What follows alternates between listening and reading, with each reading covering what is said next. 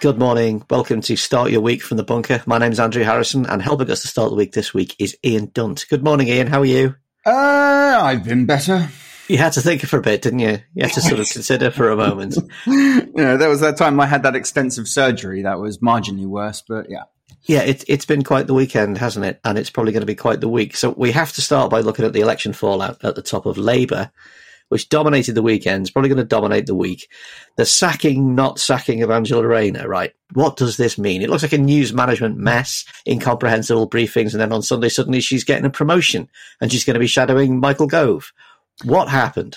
Yeah, I mean, her job title now reads like one of those pars in Game of Thrones. It's just like third of her name, broker of this, but it just goes on and on and on and on.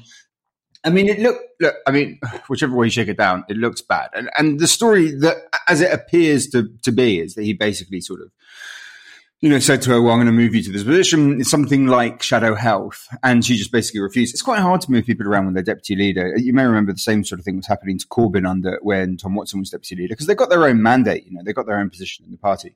And they got their own power base as well. And she works as the closest thing to a talisman, I think, that the former Corbyn guys have. So anyway, look, he failed to move her. She ends up getting something that's sort of a promotion, I guess.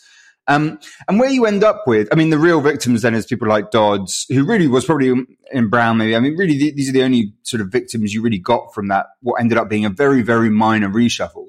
But where you shake out at is the warfare is now pretty open from her camp and Starmer's camp. Their allies are briefing all over the place. It's their fault, it's their fault, it's their fault, it's their fault.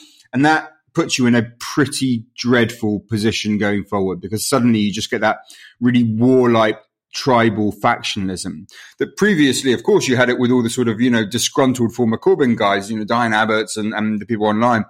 But now it seems to be happening actually with the deputy leader themselves. And that is, that's not what you're looking for. No, depending on who's telling you listen to over the weekend, it was either Rayner effectively ambushed him by beginning to brief that he'd sort of aggressively decided to sack her, or that the whole thing just span out of control. What does the fact that Starmer couldn't actually fire her say about his authority and his ability to get things done? Because his whole raison d'etre is competence and a grown up in the room and firmness and a person you can trust. Yeah, it's not good. The timing to me was baffling, because look, people started, I think you can already get a trace element of complacency and people promoting the better results. But there were some better results coming out sort of slowly over Saturday and Sunday. You look at the mayoral contests. Labour won 11 out of 13 of those. Tracy Brabham became the first ever sort of female Metro Mayor, the first ever West Yorkshire Mayor. There were good results in Wales. Good results in places like Chipping Norton, in Oxfordshire, in places like Worthing. You could see sort of failures in the Tory front. So there was a story to be told if you were in the business of news management, of saying, look, these are not a great set of results. We've got a lot more to do, but we're building our support in these areas. And actually, by the way, it wouldn't be so bad to say that stuff, because at the moment, it does feel, if you're an urban voter, that Labour is almost kind of fucking embarrassed by your support, that it almost wants your support to go away. And it's like, well, try it out if you don't have those voters as well. But instead of that story being told, what you got was this just catastrophic internal factional warfare eating up the narrative. And that, on a basic level of professionalism, you're not getting your narrative out. If you read the stuff that you would get from Brown's guys, Gordon Brown's guys, back in the time when they were getting hammered, even when they were getting bad results, they have been just bludgeoning people with a narrative about reducing expectations, setting it in a certain way so that you didn't come out of it the way that Starmer has come out of these elections, just being absolutely savaged. The second part of the strategic failure then is, why would you go so quickly anyway? You don't even have the results in order to make a proper sort of dispassionate judgment about what you need to change. And you're doing it at the moment when you're at your weakest as a leader. And so there's much pushback against his reshuffle. I didn't really think a reshuffle was necessary, but if you're going to do it, get the fucking people in that you want in. Instead, when you look at how weak, how sort of how superficial really that reshuffle was. You don't get the impression that's what he had. In fact, he put more people in, and that's usually a sign that someone is so worried about internal enemies that they think, well, I can't afford to make any more of them, so I can't afford to get rid of people. So I think ultimately, whichever angle you look at these events from, it don't look good. What is the kind of objective reason to sack Angela Rayner anyway, even though he didn't manage to do it? I mean, because one of the key things that emerged, or the key assumptions that emerged in the elections, was that Labour's lost trust and lost contact with, the northern working class. So let's fire on our most conspicuous northern working class person, who did seem to be in the process of possibly being able to be co-opted into more of a collaborative way of doing the Labour Party. I mean, it seems to be just an ongoing sort of sense of suspicion over briefings. I don't really believe, and maybe it was, maybe there was that sense that, the election votes were down to her. I don't really believe anyone in Starmer's office thought that. I certainly haven't. I don't know anyone in Labour that thinks that's the case, that she's responsible for that. And I don't think she's so wonderfully fantastic either. And also, we can't just go, there's always this danger of just plummeting into identity politics, of defining everyone's position by virtue of their accent or their identity or whatever. And that seems a bit dangerous as well. But I mean, it was a pretty baffling decision unless the relationship was already pretty damaged. I mean, but if it was damaged before, it's absolute monstrosity now. You see the same, I mean, you could say the same again for Lisa Nandy. It's just like, it doesn't make sense, the position she's in. As for, shadow foreign, it's an invisible position. It shouldn't be, but it is. And she's really good at it, by the way. She makes the right judgments regularly. I really admire what she's done there, but it's a fairly invisible position. Why is she there? And yet she stayed there. We didn't get people like Yvette Cooper sort of coming in, Hilary Benn, all of that. I mean, they say, apparently that didn't come from Starmer's team anyway. But anyway, they're not coming in. We did lose Annalise Dodds. And again, look, I don't want to sound like a broken record on this, but this constant thing of, she didn't cut through. It doesn't matter. That's not what the job is of the shadow chancellor. She should be in the background doing the economic work that complements, the vision of the party for its economic policy, and of course that plays into the politics. I mean, I just find it baffling that she has gone for reasons that were never applied to George Osborne or to Gordon Brown back in the day. It just doesn't make sense. You're saying it's kind of incoherent, but he has just promoted Rachel Reeves and Wes Streeting. The kind of the Labour centre does seem to be on the rise, and that purely in positions he's sort of consolidating, isn't he? Yeah, I mean, Wes Streeting's been brought into this sort of child poverty brief. I don't know. I mean, it's a bit of an elevation, but not. I mean, I don't think it's anything sort of substantial in that respect. Rachel Reeves, I have to say, I think I probably have a bit less time for than most others. I don't see that she is that impressive a performer. Her political judgments before have not been fantastic. I mean, this could just be me being whatever, because she's well to the right of the kind of positions that I would hold. So yeah, I mean, I guess there's slight movement there. Apparently, he's wanted her there for some time and been unable to do it. If you're going to, look, it comes down to this, regardless of where we think we end up with the people themselves. And ultimately, this isn't about the people themselves, by the way. So I think, anyway, the whole question of a reshuffle is a slight distraction. But the thing is, if you're going to take this much pain for it, you might as well get what you want at the end of it. And instead, what we've ended up with is him taking an awful lot of pain for it and not getting what he wanted at the end of it. You mentioned a minute ago the idea that there's complacency creeping in, and that Labour took 11 out of 13 mayors, and Labour kept Wales, and there have been encouraging movements in votes elsewhere in the country. Didn't the election just kind of reward incumbency in general? I mean, should Labour be looking at this and accepting the headlines, possibly from unfriendly papers, saying what a disaster it is? Oh, because it justifies its sort of national performance. Mm. Yeah, I mean, it's really hard for them. And, we've gone over this a million times, but it's really very, very difficult because they have it's an almost impossible sort of circle to square. And yet, nevertheless, the trouble is, I think, that they are fundamentally embarrassed by those urban seats. When you look at these mayoral contests, these are predominantly urban areas. You look at London, Greater Manchester, Liverpool. These are places. There's a real danger that Labour is starting to be actually quite complacent and yet almost embarrassed by those voters. So I think it doesn't want to make too much of a big deal of it that way. But the thing is, whichever way you break this stuff down, there's still a fucking problem. There's no, there is a trend, and some people kind of jokingly call it the blue wall, which is really just, it's nothing to do with that. It's a sprinkling of seats where, young families, typically liberal voter, progressive voters, are being sort of often priced out of cities and into suburban areas. And they're putting at risk Tory majorities in places like Chingford. You saw something a bit like that in Worthing, right? Like, I mean, my gran used to live in Worthing when I was growing up. It used to be just this incredibly deadening place of just, it was literally God's waiting room. Now you go there now and lots of families have sort of, young families have moved out from Brighton. They can't afford Brighton, so they go to Worthing. And therefore the political sort of shades are changing there. And so there's some areas like that, but we need to be clear about that. There are not enough of them for Labour to win without getting back some of the red wall, some of the north. That is just, there is no electoral map back to power that relies exclusively on those seats. And then there's the other thing we need to mention, which is when the vote goes more progressive in these areas, it is not going all to Labour. On the other side, it is all going to the Tories. All of that UKIP vote or the Brexit Party vote, that junction is going full scale, wholesale into the Tory party, which explains why they're so strong. In Labour's case, it is splintering among the Lib Dems and increasingly in this election, the Greens. So even where that change takes place, Labour is sharing that vote in a way that the Conservatives are not. Progressive Alliance, Claxon, take a drink. Well, yeah, talk about this quite a bit, but there has to be more specificity about what it is that we mean. I mean, there's different, the old sort of, the truism that people used to say about it was, you can't do that explicitly. Like, you cannot just come out and say we're doing this because voters fucking hate it because they feel that you're taking away their choices.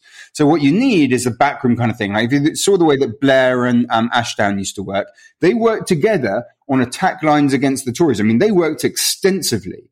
So, on a day-to-day basis, what are you attacking the Tories on? And then, during the election, 97, Mandelson shuffled over, we think it was Mandelson, a list of seats to the Daily Mirror of saying, look, we're not really going to contest these seats, basically saying to Labour voters in those seats, vote Lib Dem.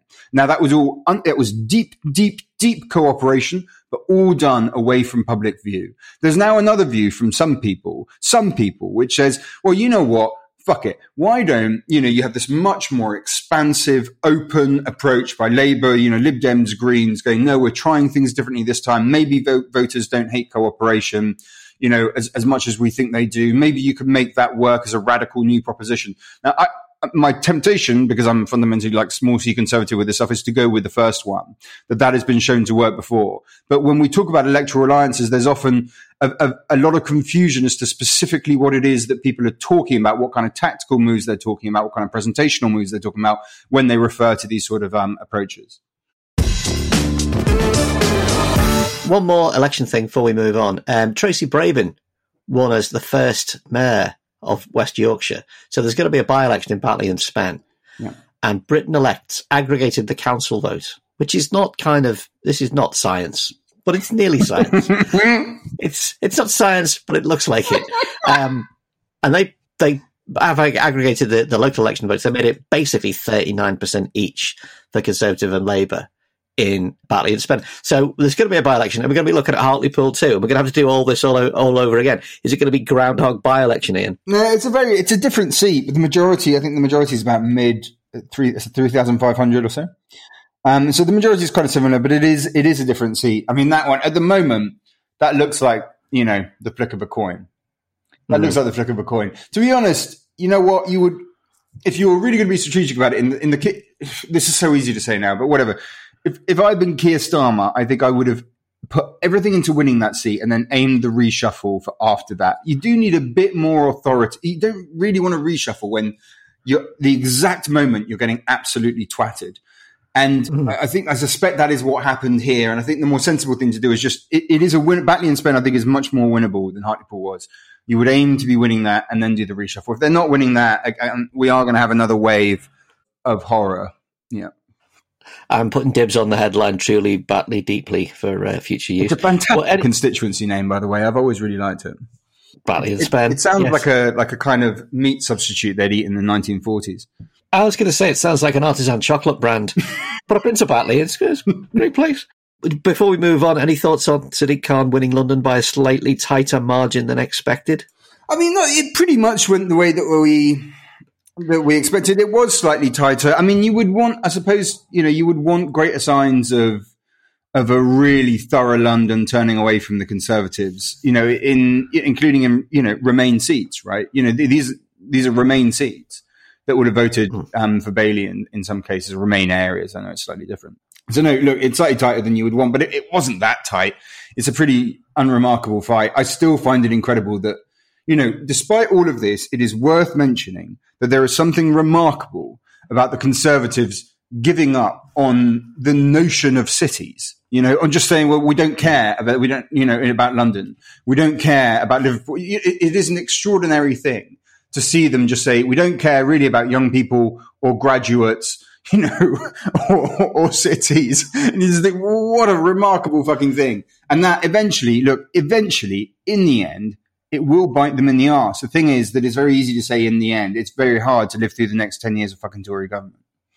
Yeah, I mean, London, though, it's not just ignoring it and forgetting about it. It's like London is being set up as the cultural enemy. Yeah, that's true. Yeah, it's like they live in London and are going to run against London. They live in the fanciest parts of London, take advantage of the fanciest parts of London, and will run against it. And that's the future that we're looking at. Yeah. But moving on, Scotland. So Sturgeon says there's a mandate for another independence referendum eventually, but not right now. Boris Johnson is saying, look, a squirrel with his Team UK recovery idea, COVID recovery idea. Presumably this idea of Team UK will be news to Scots and the Welsh, who believe that their COVID results are down to their own governments. What do you expect to happen on the Scotland versus England versus Boris Johnson independence front this week? Well, I think we've got to... nothing is really happening this week, because the truth is there's more similarity in Sturgeon and Johnson's position than either of them would care to admit, which is that both of them say there shouldn't be another referendum now. Sturgeon, because she knows you've got to get the pandemic out the way, and you'll be, criminal and insane to be seen as doing that during the middle of a pandemic. And Johnson, because ultimately, I think in Johnson's view, his main priority is, let me just see if I can kick that can down the road so another prime minister is responsible for losing Scotland rather than myself. We know what the Tory strategy is at this stage, which is that there kind of really isn't one. Do you remember a few months back, there was some wibbly wobbly stuff with the union unit, where they sort of... You said the unit, I got very excited for half a second. No, it sounds like a crap Doctor Who villain. There are no crap Doctor Who villains. Move on, Ian. So the union unit. The union unit, yeah. So, they were getting people in, they left. I mean, these transfers of jobs lasted, up to a week. And it was basically being unable to decide between the two approaches, which is, do we kill the SNP with love, which is the sort of Michael Gove. You can tell I can't get any words right because it's before 9 a.m. on a Monday morning.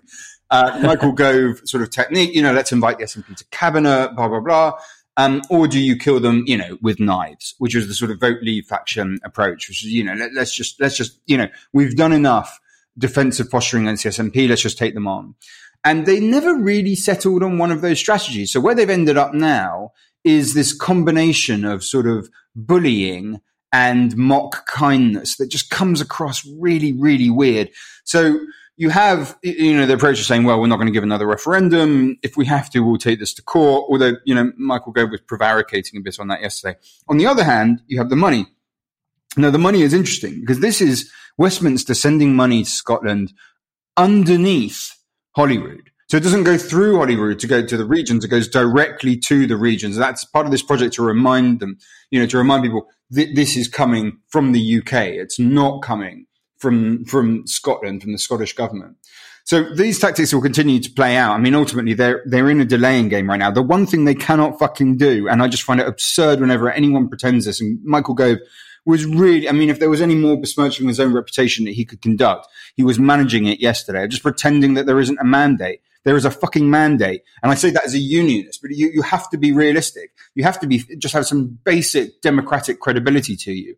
If parties calling for another referendum get a majority, that is a fucking mandate. They have a majority in the parliament. It's not like in 2017 when Theresa May got was in a minority government with the DUP. She thought, well, I can't continue with Brexit because, I didn't get it just in the Tory party. I have to share with the DUP. It's fucking absurd. So clearly they have a mandate, and to claim otherwise is democratically really quite unconscionable. Well, speaking of basic democratic requirements, it's the Queen's speech tomorrow, Tuesday, and in it there's going to be a requirement for photo ID at general elections when you vote. This seems like the most egregious import from America, straight up voter suppression measure. There is no significant voter fraud problem in this country.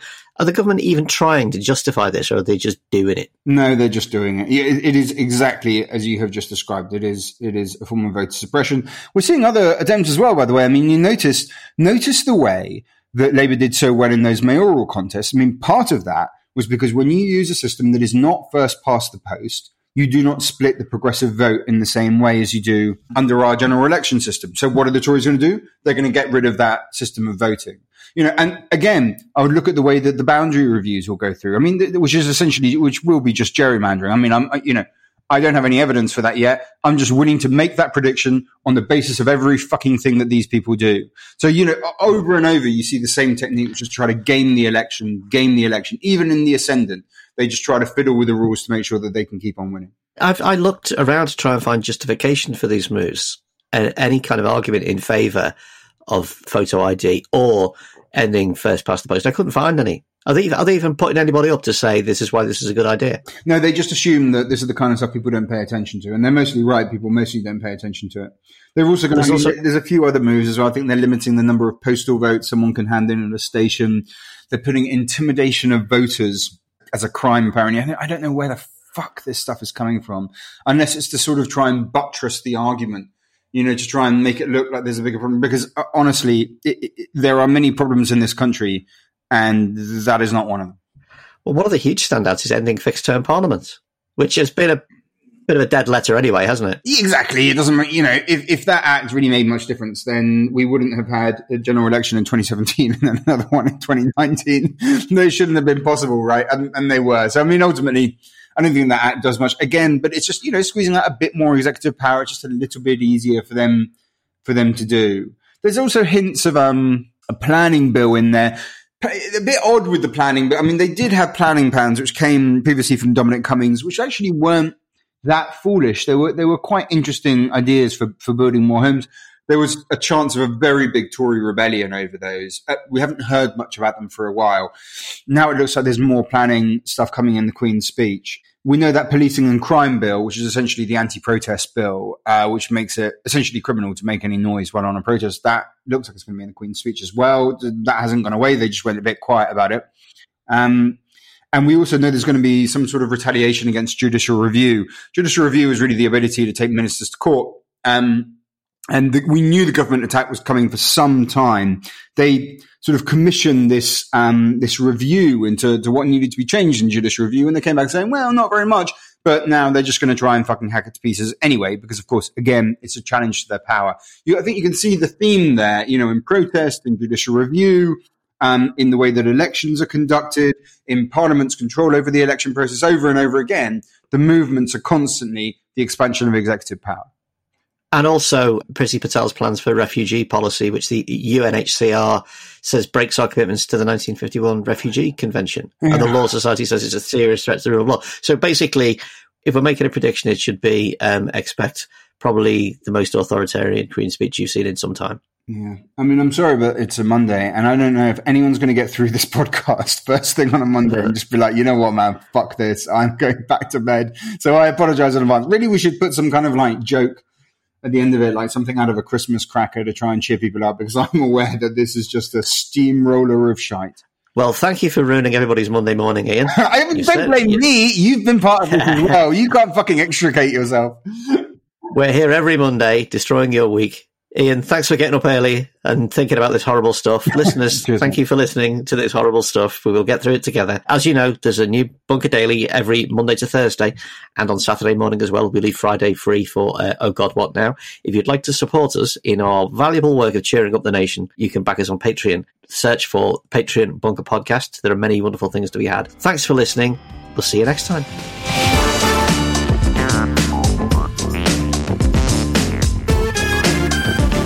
The Bunker Daily was produced and presented by Andrew Harrison.